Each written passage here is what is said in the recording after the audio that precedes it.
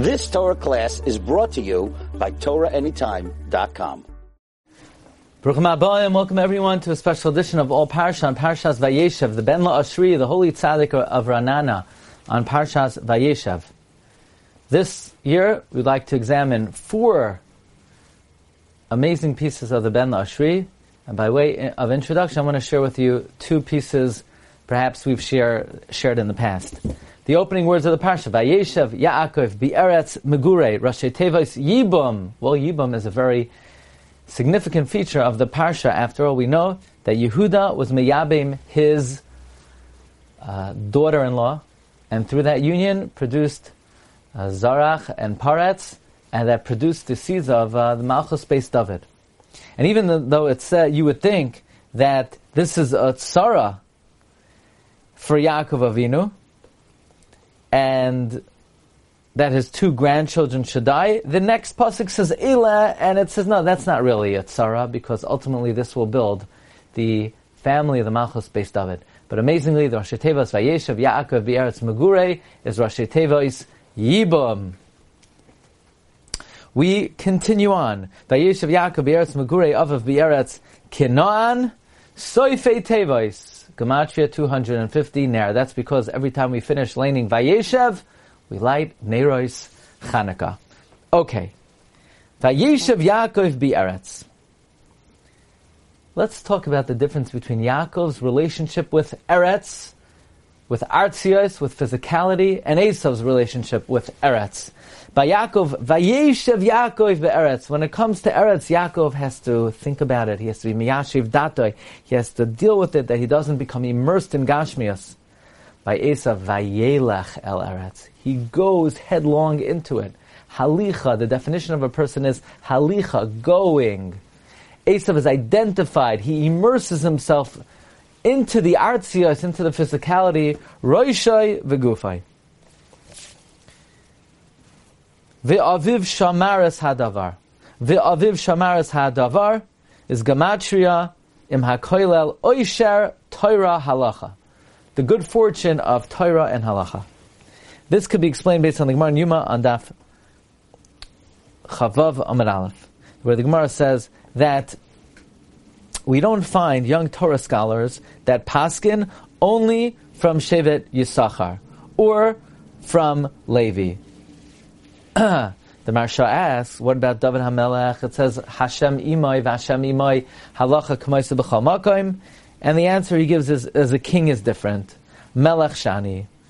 So when Yaakov saw that Yosef was a melech, he rejoiced. Now he has the oisher, the wealth of Torah. What part of Torah? Halacha.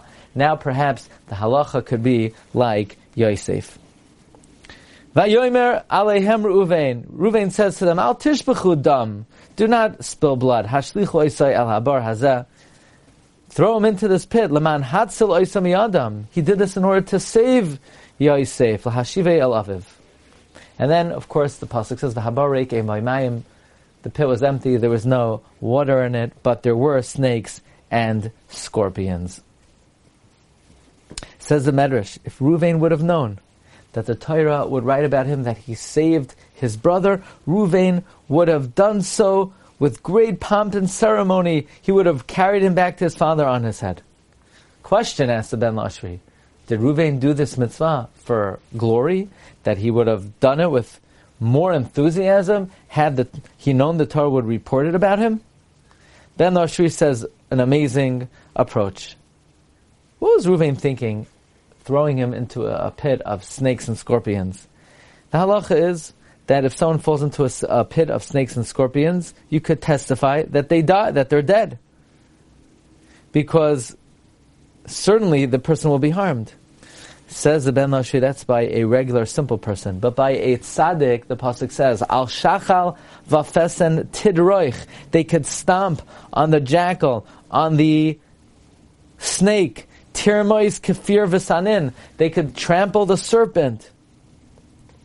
So Reuven, in fact, as the Al-Shach says, was masupik. He didn't know whether Yosef was a tzaddik or maybe Yosef was a rasha, like the brothers were saying. So he figured, I have a great test. we'll put him by the snakes and scorpions. If he is harmed, then he was a rasha. If he's not harmed, then obviously he was a tzaddik. Now we understand the medrash. If Reuven would have known that the Torah would write that he saved him, that means ultimately Yosef was not harmed, then of course Reuven would have ran him back to his father. He wouldn't have needed the snake pit test, but he would have known from before that Yosef was a tzaddik, and he would have brought him directly back to his father. And finally, the final offering. Vayikachu vayashlichu esei habayrav habarek ein boi mayim. Says the Ben La'ashri, the word vayikachuhu, and he took him, is extra. Just say he threw him into the pit, and obviously he first took him to throw him into the pit. Says Ben La'ashri, based on Rashi, on the pasuk kaches aharon, which means take him with words. Taking, kicha is a lashon of pios, of persuading, that the brothers judged Yosef like a roidef, that Yosef wanted to kill them. And Yosef said, no, I'm not trying to harm you, I love you, I'm just trying to fulfill my dreams. Therefore the brothers presented to Yosef the following barometer. They said, look, as much as we want to prove that you're innocent, I'm sure you want to prove that you're innocent, so we have a great idea, and I think you should go along with it. Namely, we hold you're a Baal Lashon Hara. You were Vayava Yosef Esdi Basamra. The snake was the first Baal Lashon Hara. So if you're a Baal Lashon Hara, you'll be harmed by the snake. If you're not, you won't be harmed. And this way you'll be able to prove your innocence. So they persuaded Yosef to allow them to throw him into the pit. Vayikachu, they persuaded him. And they threw him into the pit. And the pit was empty, meaning they persuaded him to throw him into a pit that was empty from water but had snakes, so this way it would be able to prove his innocence if he in fact was not a Baal Lashon Hara. So, these are some amazing thoughts of the Ben La'ashri on Parshas Vayeshev, wishing everyone a wonderful rest of the week. Shabbos, Mevarchim Chodesh, Teves Haba Alinu Latayva. You've just experienced another Torah class brought to you by TorahAnytime.com.